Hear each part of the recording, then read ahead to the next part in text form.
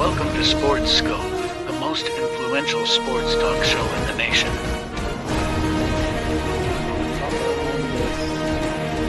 What is today, the 19th? Stay tuned for updates and great sports content. Hello, everybody. Welcome to Sports Scope. I'm your host, Robert Butler, on this 20th day. Geez, we're 5 days away from Christmas, and we're 12 days away from the new year. So I don't know what happened to the year. The busier you get, the faster time goes. My parents told me that a long time ago. And I tell you what, that really is true. Okay, going to talk about this Sean Payton situation here with the Russell Wilson and the Broncos. Go over a little bit of that. Also, the Rashard Mendenhall. He made a comment. This was on Monday, but had so much stuff going on Tuesday that I'll comment on. And it's a good teachable moment, folks. It really is.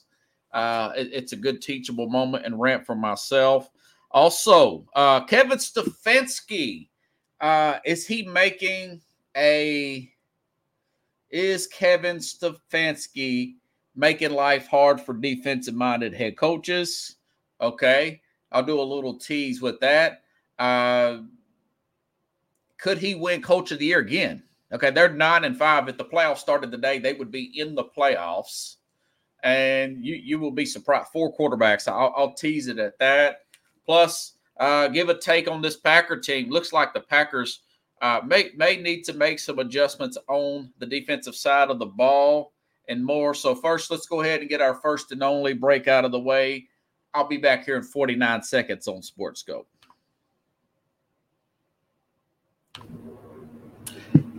Hello, Sports Scope followers. The program has seen tremendous growth since going 5 days a week. I just wanted to thank everybody for your cash contributions and sharing the program with friends and families. Just a reminder, if you want to contribute to the program, go to the Cash App, the cash sign, and Sports Scope. There are other ways to contribute to the program listed at the bottom of the screen. If you want to advertise on the program, go to sports, that is sports with an S, another S, scope, SKOPE, at gmail.com, just like it's listed at the bottom of the screen. Thank you and enjoy the program. All righty then. Listen, I know the Cleveland Browns ain't the most popular team, but I'm just trying to make a bigger point here. I'm talking about observations that management and ownership they're going to see around the league. They got TVs, they got access to practice fields. You got a lot of money, time invested into building these football teams. So these are just some observations here. Okay, listen. So Cleveland, like I said just before I went to the break, Cleveland Browns are 9-5. They're currently a 5th seed. If the playoffs started today, they're the highest ranking wild card team. They would play essentially at Jacksonville. I want to say they're the lowest ranking divisional leader right now. Team they beat a couple of weeks ago. Now, listen, the Browns lost their left tackle a few weeks ago for the season. Now, I think Jedarick Willis is his name. He had been on and off, hurt all season. Very good left tackle. Early this year, I want to say even before Deshaun Watson, the quarterback, went down, Jack Conklin, the right tackle, a lot of Tennesseans know who this guy is, the Titan fans, because he used to play for the Titans. He's a right tackle there. I was really bummed out that the Titans lost him. Now, he's been often injured, but when he's healthy, he's really good. He's their right tackle, okay? Here's the crazy thing about it is his backup is now done for the season. So you've got second-string left tackle, third-string, yes, that's right, third-string right tackle, okay? And I was looking at their injury report and scanning throughout the last few weeks. They've lost their starting left guard. So you've got backups on left guard and left tackle here. Not to mention the fact that they've had 4 starting quarterbacks, including one that was a rookie, including Dorian Thompson, one that was a rookie, and another one caught off the street who was not in their preseason, Joe Flacco, not in any mini camps, comes right in, kind of like Josh Dobbs did for Minnesota a few weeks back, and makes some big plays. And now he's won a couple games. He signed throughout the regular season or throughout the end of the season here, okay? But you look at a guy like a Robert Saleh, who's lost his left tackle for the year, okay? Look at, they just got, blown out 30-0 last week. Zach Wilson hurt again, okay? And quite frankly, when he was healthy, not performing more off than on, okay? So you got that. You got the Steelers here who are riding a 3-game losing streak, have had offensive line issues for 5 years. The Steelers, I thought they might have hit a home run with Georgia's Broderick Jones in the first round, playing good early.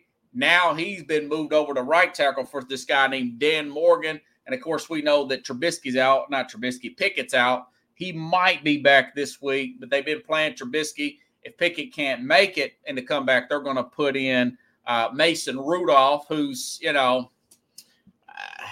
he's Mason Rudolph. He may be better than Trubisky, maybe a more accurate passer, and that's not saying much. Probably not the athlete of a Mitch Trubisky, but you're getting my point here, Saleh.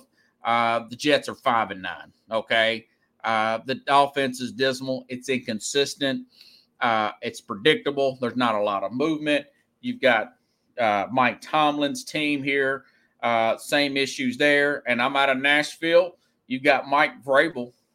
Have Tennessee. The Titans have offensive line issues going back to the beginning of last season with Taylor Lewan getting a season-ending injury week 2, if you guys remember that, at the end of the Buffalo game.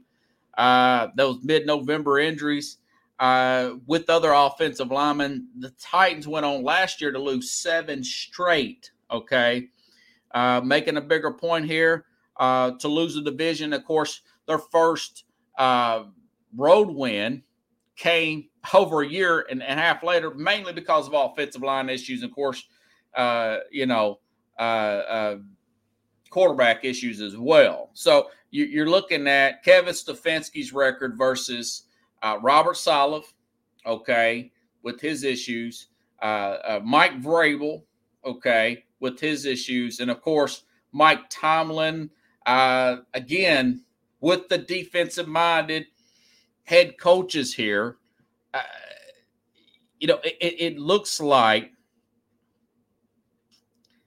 and now you have, and I will say this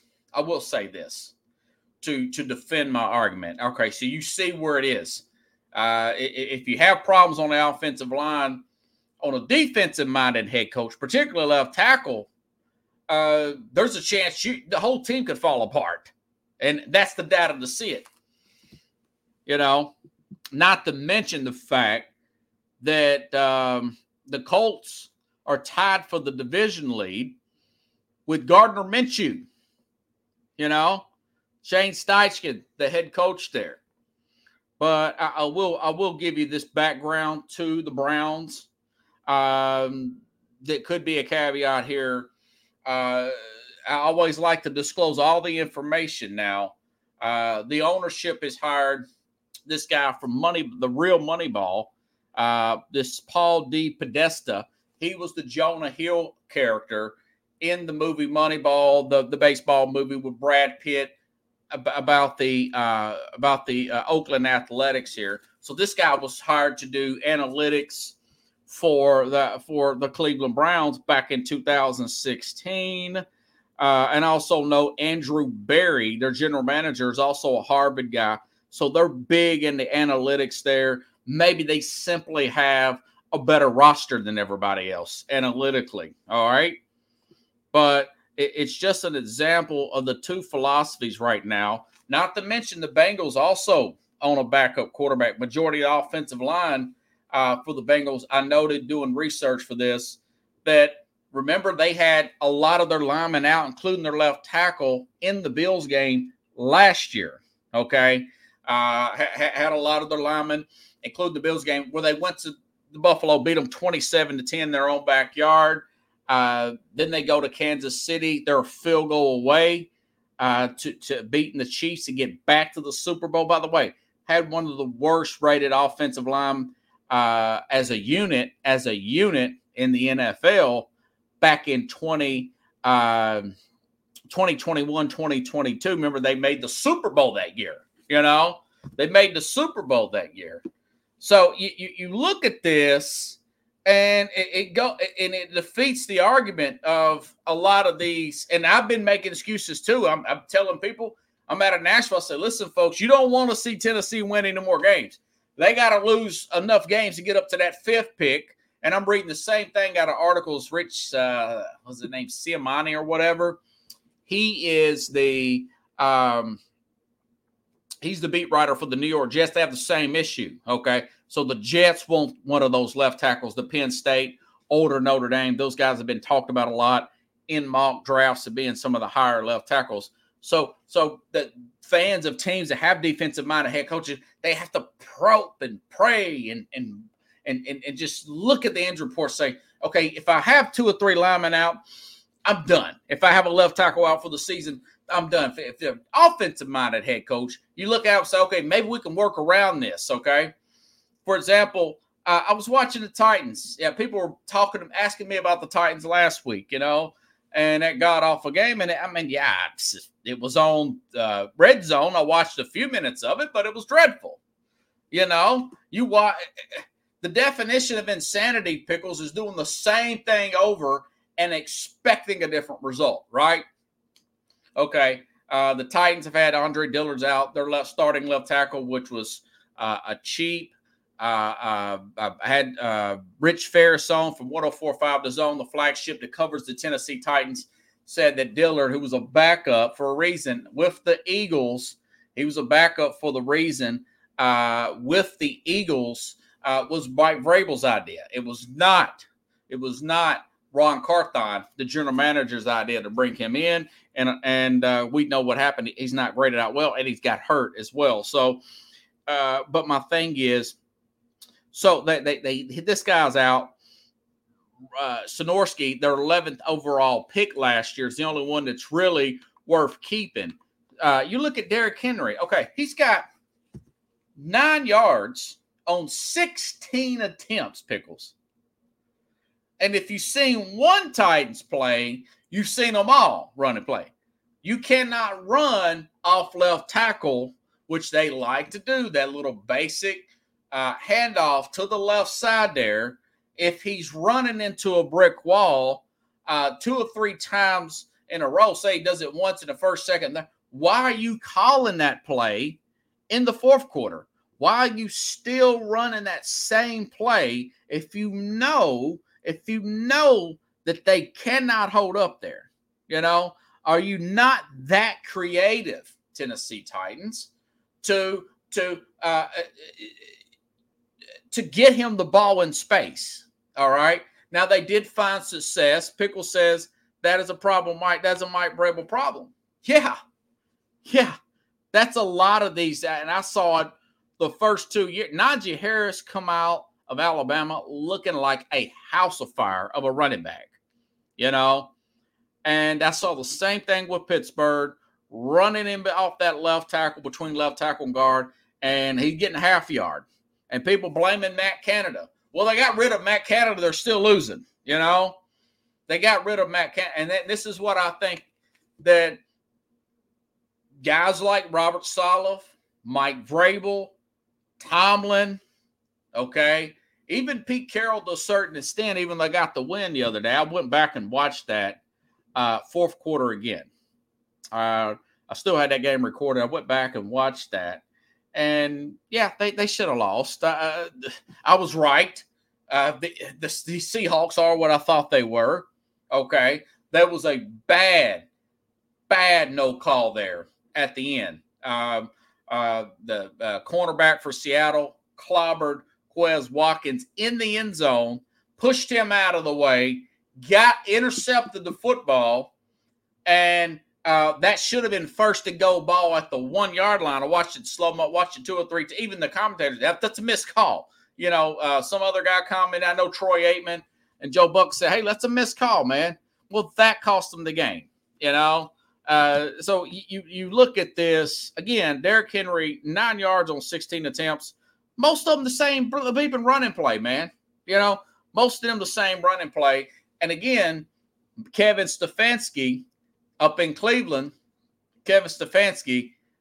left tackle out, right tackle out, backup right tackle out, 4 quarterbacks, one of them off the street. One of them was a USFL guy, Kenny Walker, whatever his name is, PJ Walker there. And if the playoffs started today, he's in the playoffs. He's in the playoffs. Yeah, Pete Carroll's had the Eagles number. They haven't won there in 15 years. I played that yesterday. But my point is, you see why that I'm going more and more towards, listen, if the coaches cannot figure out this game today, I don't want a defensive-minded head coach, period. You've got to spend your money on the offensive line. You have to work on schemes with your offensive coordinator. You've got to you have to have that balance there, and you always got to keep the opposition guessing and not get vanilla and stagnant. Why don't these coordinators look at what Sean Payton is doing and Sean McVay, is doing, and we'll bait too, but Sean McVay and what they're doing with the Rams. Why don't they look at what Andy Reid is doing? Are you not? We have the access to the same amount of film I do, except you can get the coach tape. You can find out where everybody's shifting and everything. I've talked about the Eagles the other day. Eagles, no shifting whatsoever. Now, they got an offensive-minded head coach. He's more I was hearing something, I think it was Jason McIntyre of Fox. He was saying that this head coach up there in Philadelphia, Sirianni, is more of a walk-around guy. He's not really a hands-on from any side or the other, more of a walk-around head coach here. So he really doesn't take the blame for any of the team's misfits because he's the head coach. And I call garbage on that, because you're the head coach. Even if it's your side or not your side, you are the head coach. You're in offense, defense, special team. Now, Vrabel fired his special teams coordinator when the Titans had 2 block punts down here, and one of them put Stonehouse out for the season. But when it comes to offensive coordinators, he hires in-house. So he's hired 2 guys in-house, and that's what annoys the Titans fans, So if this trend continues, if Shane Steichen makes it to the playoffs with Gardner Minshew, and I want to say I read something like 14 of 16 teams in the playoffs are all from offensive-minded head coaches, okay? And Kevin Stefanski makes it with Joe Flacco off the street, and Jake Browning with Cincinnati makes it, with Zach Taylor, who I've just destroyed in the past. Destroyed because he was a quarterback coach, but now I'm starting to see it, Now I'm starting to see the fact that these defensive guys, they don't think that deep into that side of the ball. Let's just run the ball, stop the run, do play action. We'll do the bare minimum on the offensive line expenditures. We'll draft guys. We won't take a chance on free. That everybody and their brother had an opportunity to get Orlando Brown, who's doing really well with Cincinnati right now. Okay, everybody had a shot at Ben Powers, who's doing really well with Denver. Even though Denver as a team that's a different issue, But if I'm management and ownership, I'm talking to my head coaches that are from defense and say, "Listen, man, look what this guy's doing. What is he doing that we can't do?" What he's doing is he's the head coach, so he can't. This is my thing. I think a lot of these defensive-minded head coaches may very well have talented coordinators. They may have really good coordinators that are setting things up. Cal Shanahan for Dan Quinn, who used to coach for the Atlanta Falcons. And then when Quinn left, then when Shanahan left, that team went downhill, Matt Ryan and everything. Maybe they're simply smothering. They will not let these coordinators call certain plays at certain junctions during the game. So that's the story that we're not getting out. That is what we're not getting out of why these defensive-minded head coaches are having all these problems right now. Okay, again, since 2019, every team, both teams in the Super Bowl, have been from offensive-minded head coaches. Both teams. Listen, I want my teams to be physical too. I don't want a team to be finesse. When the weather gets colder like this, you need to blow teams off the ball. That being said, you have to have, in today's game, offensive efficiency. You cannot be predictable. You cannot just run the ball and play defense anymore. Okay? For one thing, with this less practicing, listen, folks, the injuries are out of this world. They're out of this world right now, on both sides of the ball. But especially on you have to depend on the defensive side of the ball on more people playing well. You have to depend on more people playing well. Then on the offensive side of the ball, it's more about scheme, okay? It's more about scheme, creativity, getting around your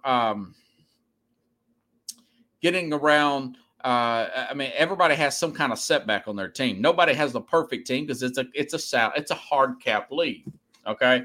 But it is just another example of these defensive guys. You got to get it together. And for one thing, you should be called that. Nobody should be called no type of minded head coach. You are the head coach. Bickle says crap rolls downfield. Yeah, you're the head coach. You're in charge of the whole operation. Nobody wants to hear excuses about, well, I came from this system and that. No, you're here to help this team win games, period. Okay? So, I don't know how far Cleveland will go. I mean, they've got a lot of out there, but it goes to show you if they go to the playoffs and win a game or two, I mean, the guy is going to get Coach of the Year. He's going to get Coach of the Year for the second time, and I'm not in love with him. I think he's a little passive, but at some point, we got to look at the reality of 2023 NFL. Thank you, Chad. You still got to win it in the trenches. You still have to be creative with moving the ball, and you can't just run the same crappy. Said this with Fisher going back 15 years now. This guy was supposed to be the big star head coach here, and he hit the ground running in 97, 98. Then they finally get the team name, new stadium in 99, and he's still running the same playbook. Later on, as years passed, when he had to fall out with Mr. Adams, then he goes to the Rams. Eric Dickerson, listen, man, this dude right here, he's calling a high school offense here. What is he thinking? This is the NFL. So Fisher leaves. They hire this young boy wonder coach, 31 years old, ridiculously young, from the Washington Commanders, Sean McVay. He takes the guy that everybody thought Jared Goff was a bust at quarterback. They got all the way to the Super Bowl. And one of the first things he did, McVay, was went out and got Andrew Whitworth, a free agent left tackle, and spent some good money for him too.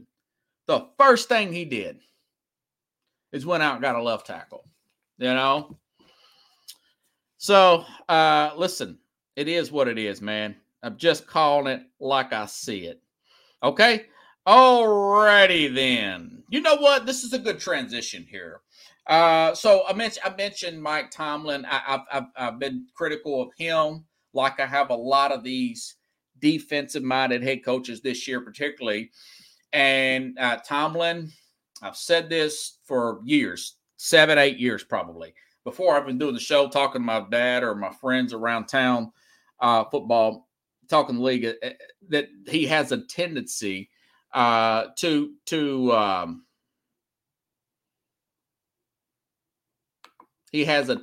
play down this competition. They're on a 3-game losing streak, and I guess some of the national media is starting to pick it up. Okay, and Rashard Mendenhall, not a bad player. I want to say he played about 11 years for the Steelers here. You know, he actually won a Super Bowl with Tomlin, and he lost the Super Bowl to the Packers with Tomlin, where Clay Matthews caused the fumble there. But you guys got the gist of what I'm saying here. So he tweets out or puts on the new X app here that something in regards to, well, these average white guys talking about football, man, white people. So it's very racist and offensive tweet here. And the internet blows up on Monday. All right. He's a black guy and all that stuff. So it was very divisive and all that. So he says all this stuff. He says, and I'm thinking, criticism, why do you care, man? So this causes a big uproar, and he's trending on Monday. And then you've got guys like Jason Whitlock, who posted a picture of this guy, picture of his wife, Mendenhall's wife, and it's some lady. Mendenhall says his wife is from Arabia or whatever, but she looks like a garden variety white woman, and so Whitlock, like he always does, he really ticks off guys when he does that. But he's saying, yeah, you're just trying to overcorrect, your blackness or whatever because you're married to a white lady, and you're getting a lot of eternal problems. So him and Whitlock go back and forth and all that. And my thing is, again, why does people care so much of what others think? And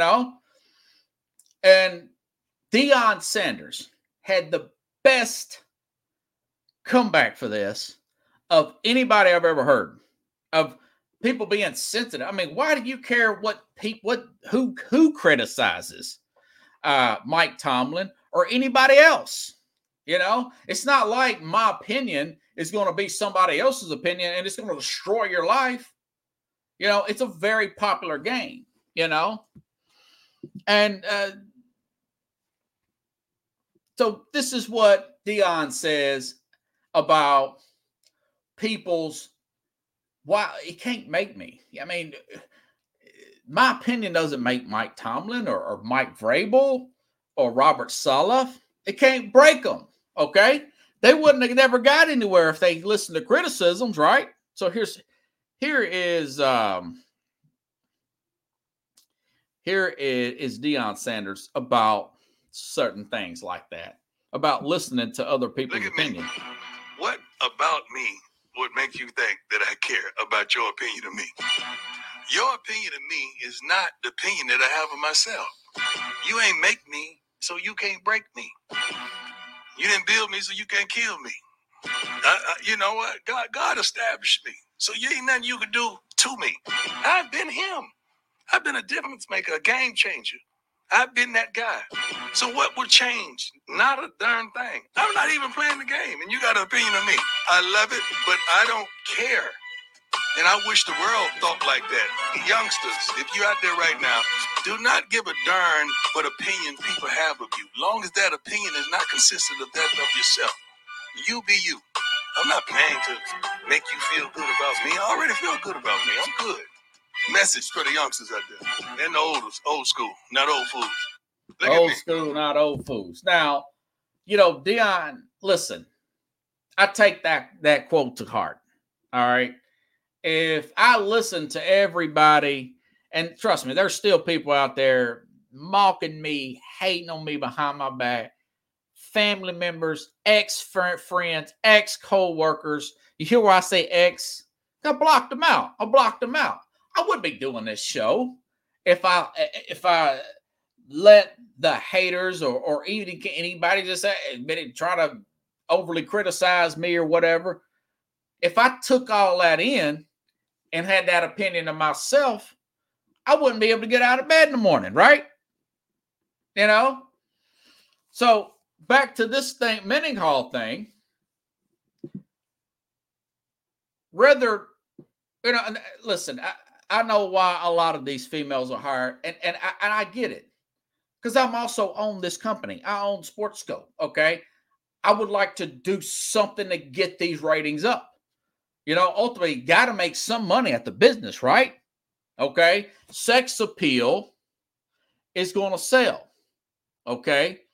I might not agree or even respect one of these. Mina Kimes is an Asian lady that talks football. She's gotten a lot of heat for it. Kimberly Martin, love Kimberly. She's a very likable person, great TV person, talks football. You know, or even some of your Fox people, your Joey Taylors, your Christine Leahy, especially Christine Leahy, you can kind of tell why they, but listen, you know, I understand what the executives are doing. They're trying to get a new audience, okay? Get a younger female audiences that are really into sports, you know, and they're trying to attract the sex appeal from the men, okay? And a lot of the purists don't like that. But at the end of the day, if I'm a player here and I throw 4 interceptions and I got Monday morning here and I got Mina Kimes over here drawing all this stuff up thinking she's John Madden, it's still her opinion. Even if it was John Madden saying that I'm screwing things up and I know that I'm giving it everything I got and I'm going to the exact way that play, that's his opinion. That's so his sticks and stones may break my bones and words will never hurt. I don't know. That would probably come out at the beginning of the time, you know. So it makes no never mind for guys like Mendenhall or anybody else. I've seen former quarterbacks get mad about that, you know. And I'm thinking, why do you care, man? You know, this idea. And I heard a famous radio voice said this. Don Imus says, no, I didn't play. But I don't have to not play to realize that you're playing bad because I'm judging you and your peers. I'm not judging you if you're playing me because you're not playing me in the NFL. I'm judging you because your peers. And you're at the bottom of the league. You're terrible. So I think that, and, you know, my friend Richard, Richard, you say that all the time. I work with, you know, I brought this up with you. It makes no never mind if you played or not. I got a brain. I could see what's going on. You know, why do you care what my opinion is? Even there's a lot of people's opinion I think stupid, but I'm not going to tell them they can't have an opinion. I'm not going to listen to it. And like Dion said, it's not the opinion of myself. Okay. So again, that's a teachable moment. I like to look for little motivational tidbits throughout the program like that one. Okay. That was really for me to fire off and play that. That's the smartest thing Deion Sanders ever said. And that dad's got some good quotes. I know that he hasn't done a great job this year. They're howling penalties. All those criticisms are true. But part of this, I know he's a very fast guy and all that. But that school of thought that he just said is a big part because it starts in your head. That is a big part of why he's considered the greatest cornerback of all time. One of the most electrifying players in history. I don't know how it's going to turn out. Maybe he does, step down from coaching once his son goes to the NFL. I hope he hangs around, works through it. He's got some problems. He's got DJs in the locker room. He wanted to get into the promotional thing at the beginning. I hope he steps back from that part of it and gets back into the X's and O's and the fine details, But that happened Monday. Mendenhall got mad. He put out a video at Whitlock saying, why are you posting what? And to finish up that story, I think he's kind of apologetic about it. Mendenhall, because he's retweeted some things and some Pat McAfee stuff that said everybody kind of joked around about it. So he's saying, well, if we will find out who could criticize black people when we had the black and white all Pro Bowl game, you know, and you had McAfee said, well, they would argue, okay, well, Patrick Mahomes, he'll be on the black team. Okay, well, he's half and half. So does he play one half for the white folks and then one half for the black folks? Or you want a guy like that in the fourth quarter, so you do a coin flip for who gets to pick which half that Patrick Mahomes will play in as the starting quarterback, you know? Just a little joke there, huh?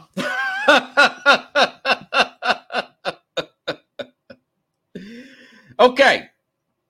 So moving right along. Now, Sean Payton, speaking of hollering and all that stuff. So Sean Payton, the more I look into Sean Payton, that there was an issue about him. It was an issue. I mean, it was noticeable. He's hollering at Russell Wilson on the field. Now, he said it was about something to do with another play. The reporter asked him, I'll play the soundbite in a minute. It's none of your business, blah, blah, blah. Okay. Payton's more of a Pat Riley type, which, you know, if you were to watch Shaq documentary, he said he wanted to kill Pat Riley at one time.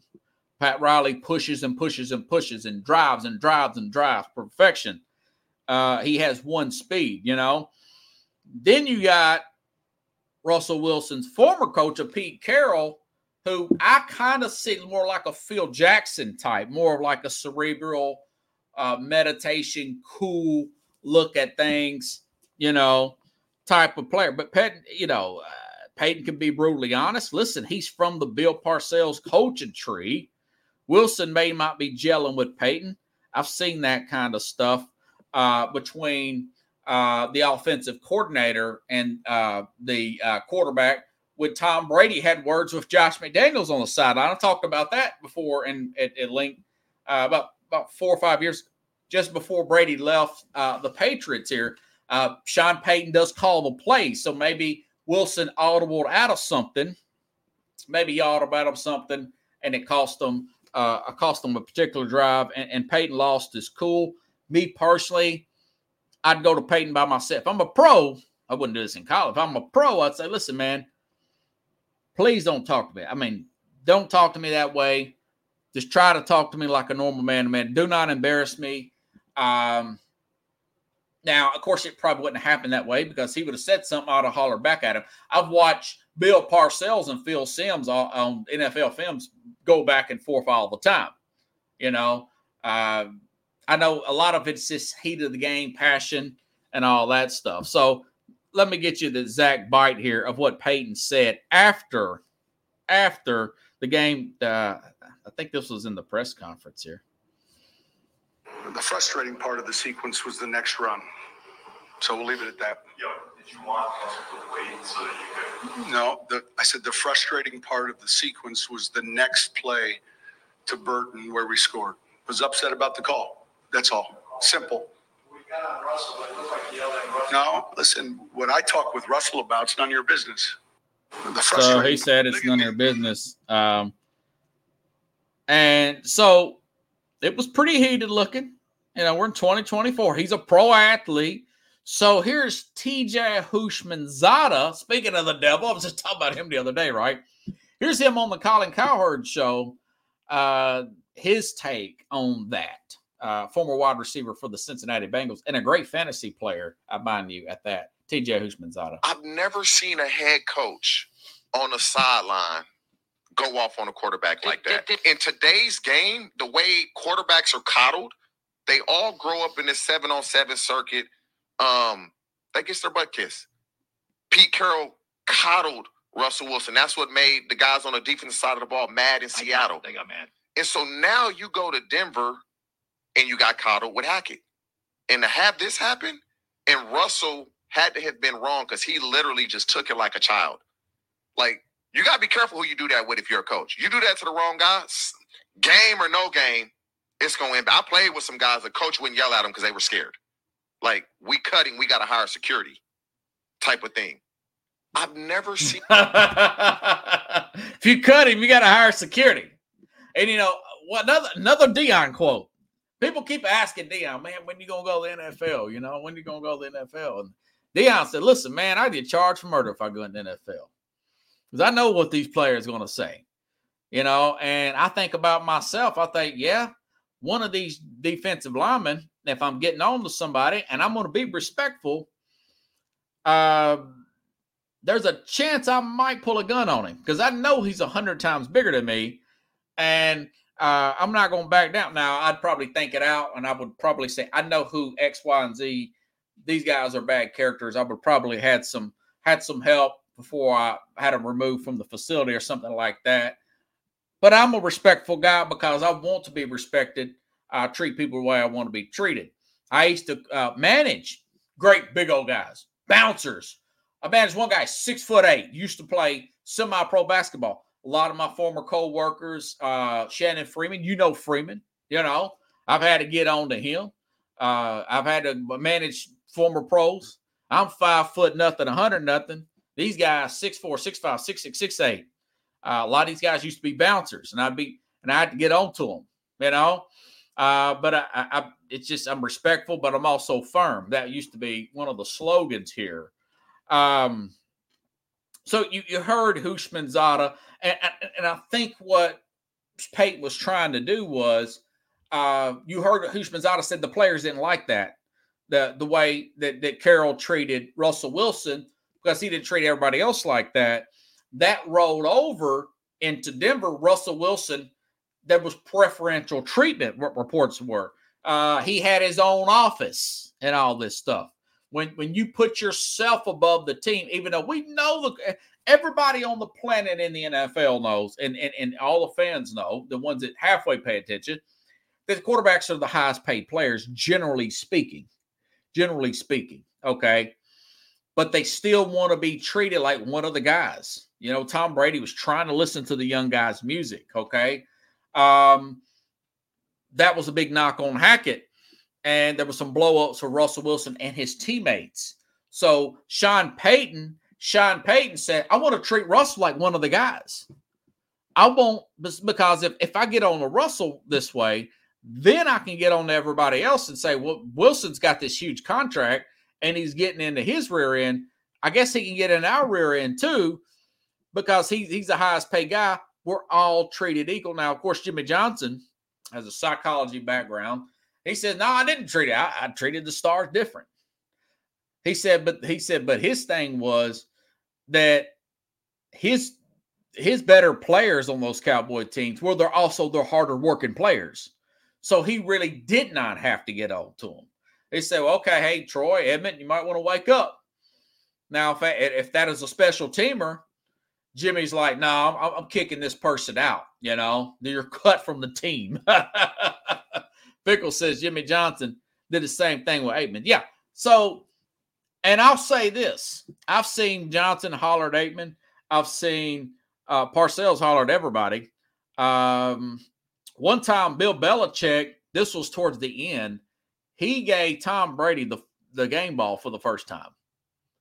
Think about it. We're 5 Super Bowl wins. This is a few years ago. We're 5 Super Bowl wins into this thing. That he finally gives Tom Brady the ball.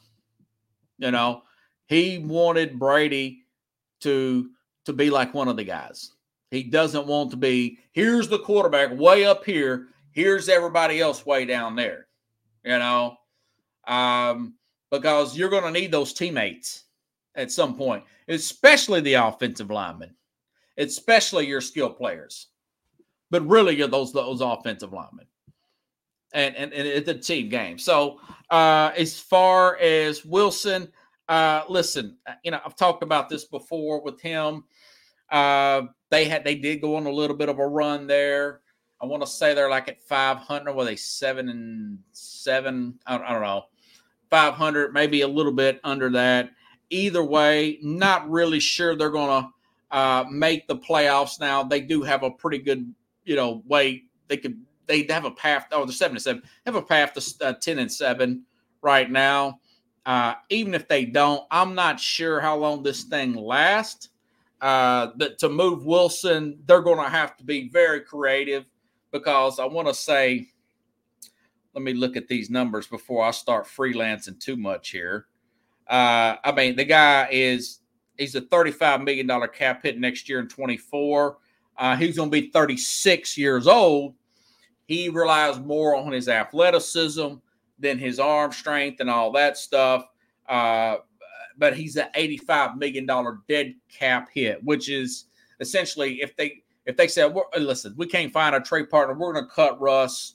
That'd be $85 million dead cap hit. I mean, that's like 2 big contracts. That's like 2 quarterbacks, for cap hits this year. So they would have to essentially trade Russell Wilson and a draft pick. They would have to trade Wilson and a draft pick and probably eat 40 or 50% of that contract even to make it work. Now we say, well, who? I don't know, maybe Atlanta, somebody like that. Atlanta don't have a quarterback. Arthur Smith said today, he says, well, listen, the owner of the Falcons, he said, well, I like Arthur Blank, the 2 authors. Arthur Blank's the owner. Arthur Smith is the head coach here. He just says, listen, we got to see how this thing plays out. He's our coach for right now, but we'll see how it plays. In other words, Arthur Smith's on the hot seat because they got the 32nd easiest schedule in the NFL, but they've got Ritter. And they've got, Taylor Heineke. They got Ritter and Taylor Heineke. But, hey, listen, like I said just early in the program, he's an offensive-minded head coach. He's got to figure it out. He's got to figure it out, man. He has to figure it out, or the heat's going to come down on Arthur Smith here.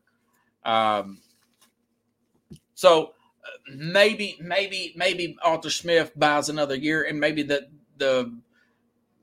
Atlanta figures out a way to get Russell Wilson for a reasonable price. Okay, and then Denver, they have their own first-round pick this year. Seattle's got it. That bleeding finally stopped. Seattle had their pick last year, and at the top 10, they got Devin Witherspoon, right? Really very good corner out of Illinois. So it's some willing and dealing. I do think also that Sean Payton is frustrated because this roster is not as talented as he originally thought it was. He thought it was going to be he thought it was going to be much more talented. Now, Pickle says, I saw Peyton Manning wave off Tony Dungy during a series calling 3rd down. Yeah, I remember that. And can you imagine him? And I love Tony Dungy. Read his book, Quiet Strength. Great book, great guy. I'd love to get him on the program at some point. I think he would come on the program. Peyton shouldn't have done that, but I seen it too. It was 4th and short, and Peyton's like, I got it. And then Tony's okay, and he calls the special teams back up. On the sideline, they run the play. Parcells would have blown a gasket there. He would have blown an absolute. So Sean Payton, it's his first year. He's got 4 years left. They got Walmart money. Yeah, they can buy him out. They can buy him out if they wanted to. Why are you going to go through 2 coaches over 1 quarterback and a potential Hall of Fame coach in Payton? Russell Wilson, 36 years old. He's not 26. He's not 30, This ain't no disco. This is L.A. Little Cheryl Crow, all I want to do. So it's a situation to monitor. Maybe they work this thing out because they have to work it out for another 2 years because the cap hit gets a little bit better. But my guess is they'll find a way to probably move on. But all that being said, I never heard Wilson say anything else about it. Maybe it was a wink thing. Maybe Sean Payton in private told him what I'm telling you, that let me get on to you because there's others here that need to hear this message. If I'm getting on to you in public, then I'm getting on to them. We can make us better. So it's and again, there's a chance they could still go 10-7. They're not playing anybody great down the stretch, I don't think. But hey, man, it's NFL. Anything can happen. Okay. Another thing here Now, Tampa Bay, big win over the Packers. Saw that. Baker Mayfield, great stats there for Mayfield. What do you have? Here he is, 381 yards, 4 touchdowns, no picks. QBR 78.9. On the road at Green Bay, now they're 500. You know, they beat Green Bay. Good for you. Give them a cookie there. They did beat Minnesota at the beginning of the season. Kind of caught them slipping, but they beat them and they beat the Saints. So that's some pretty good wins there. So my thing is, are you afraid but that's one game. If you look at his stats, he's middle of the road, 15th, 16th, 17th, and like QBR for the league, touchdown to interception ratio and all that stuff. He hasn't thrown that many picks, though. I want to say he's got let me look at this again. So I'm not just shooting from the hip. Some of this stuff, he's 8th in interceptions here, or excuse me, tied for 8 interceptions. That's still not bad though. 24-8. I'll take that. I'll take that. I don't want to bash the guy too bad here. So you've got him here. Do you really want him and Todd Bowles if they win the division, say at 7, 8, 9 or something like that? Worst division in football. Mess around and play a team like the Cowboys close and barely win or barely lose. And you got the ownership and management that we're close. And they decide not to get another quarterback. They want to stay with Todd Bowles and Baker Mayfield. I'm saying that is just a recipe for another bad season. Depending on what they're doing, who they want to hire, who they want to draft, and where they want to go. But my feeling is that the schedule next year will be harder. You never know what the Saints are going to do. They'll probably move off Dennis Allen, I would think. He's just not that good. Another defensive-minded guy. May very well move off Carr. They may totally just – and they've been overlooking this for a long time down in New Orleans. They may put a giant TNT bomb down there and blow the whole thing up. They've been busted on a salary cap down in New Orleans for about 3 years now. And Loomis is finding ways to wiggle around it and push money off. And you just get a sense that all these players are going to get old at some point, and they're going to be a total dumpster fire for about 2 years and start to rebuild there. They may hire John Gruden. You know, you never know what Carolina's going to do. That they may go out and get a big time coach. So my point is, you're not going to be like this next year. I would say that I was wrong that they're as good as what they are with Mayfield and Todd Bowles, but be careful and not get overexcited about a win against Green Bay. All right. And about winning this dreadful NFC South here. You start naming the quarterbacks here and the coaches, it really makes Derek Carr look bad. You know, it really does. It makes Carr look bad. And you just hope you don't get an overreaction there. But I'm telling you what, I wouldn't have Todd Bowles. They're both pretty good coach, but between him and maybe give him a better quarterback, my thing is, if you want to keep Bowles, that's fine. At least draft a quarterback in the first round and make Baker earn it that way. Listen, the guy's been on 3 or 4 teams in the last few years. He may just be on his best behavior this year. Maybe he may be a late bloomer, but he's inconsistent. He's inconsistent. Don't be surprised if they lay an egg against Jacksonville this week.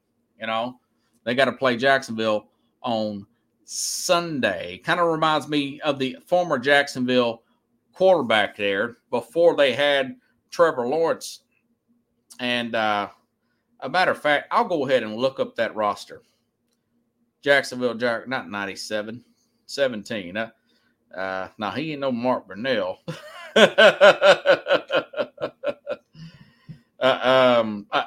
It was funny, but this guy was the model of inconsistency. I'm looking for their roster right now, and this quarterback will, as soon as you find Blake Bortles, that is exactly who he reminds me of. Good game, mediocre game. Good game, terrible game. You know? So that was Blake Bortles. And that team got all the way to the AFC Championship game. Next year, good game, terrible game. Good game. And finally, ownership said, you know what? I'm firing you. I'm moving you. And we're going to get by the worst record. We're going to try to get this long-haired kid from Clemson. And then we know what happened there. They made a mistake and went and gotten Urban Meyer, but they did get Trevor Lawrence, and now they're in the playoffs, possibly 2 years in a row with Doug Peterson. But I'm just saying, I think that's where it's going.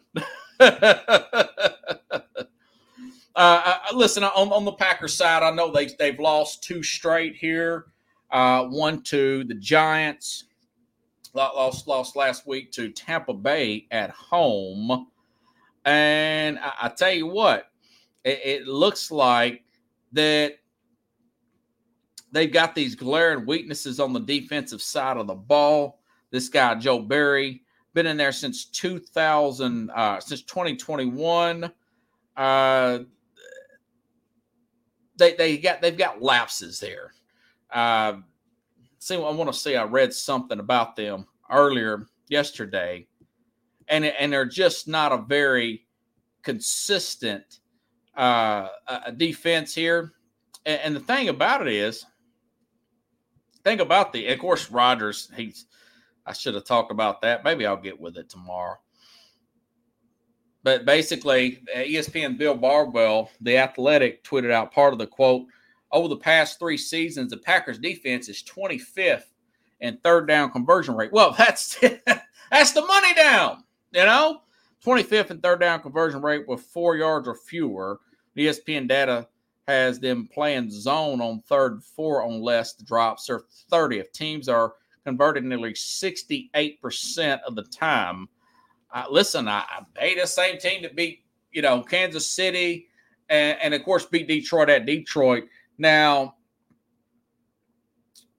when you got a young team like that, when you've got so many young players on that side of the ball, yet talented, Christian Watson, just Jalen, what's his name, Daniel, the other wide receiver rookie, he's really good, very fast player.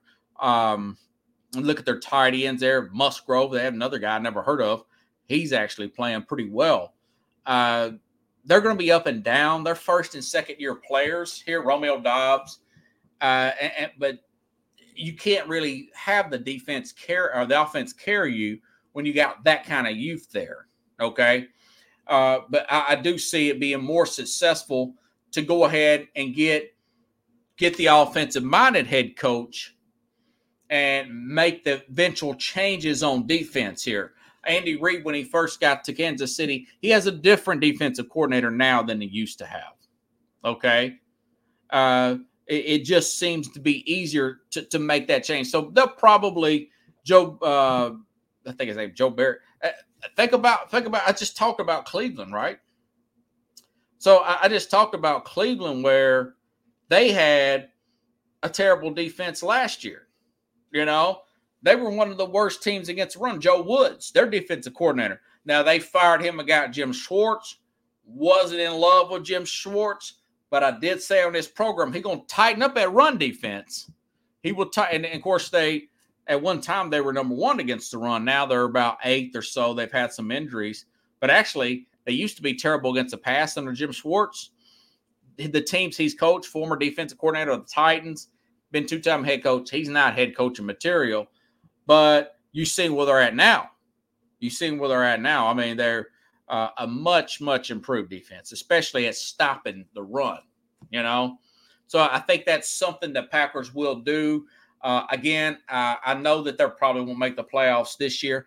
Didn't expect them to. Didn't expect this much success either, though. Out of love, I said they would probably be really good early, and then teams will finally get the hang of what they're doing, then they'll go downhill. And really, it's been somewhere in between, The truth of the matter is, young players are up and down. They're up and down. So anyways, So that's what I got for tonight. Went through that hour pretty quick. I mean, I didn't get a chance to talk about the Grizzlies got Ja Morant back. Maybe I'll talk a little bit about that tomorrow. They got their first win. I know Marcus Smart's back, and I know everybody's going to talk about the Celtics losing on the road to the Warriors in the regular season. Didn't get a chance to look into that, but I may talk about Ja Morant tomorrow. Plus, I'll give you the importance of this weekend's games on tomorrow's program, right? Who probably should lose? Your Jets, your Titans. Who needs the wins for playoff positioning on the other side there? San Francisco wants to keep that little cushion between them and Philadelphia for the best record. So that game's played in Santa Clara. They got a big game. They're playing Baltimore on Monday night. That could be a Super Bowl preview there. That's going to be a huge game there. 49ers and the Ravens. And then, of course, we'll talk about playoff implications, maybe go over a little standings and talk about, of course, my points against the spread here. I may even put in a alternate spread segment here, So anyways, thank you, everybody. If you like the show, again, share the show. I'll see you tomorrow, same time, same place here on Sports Scope.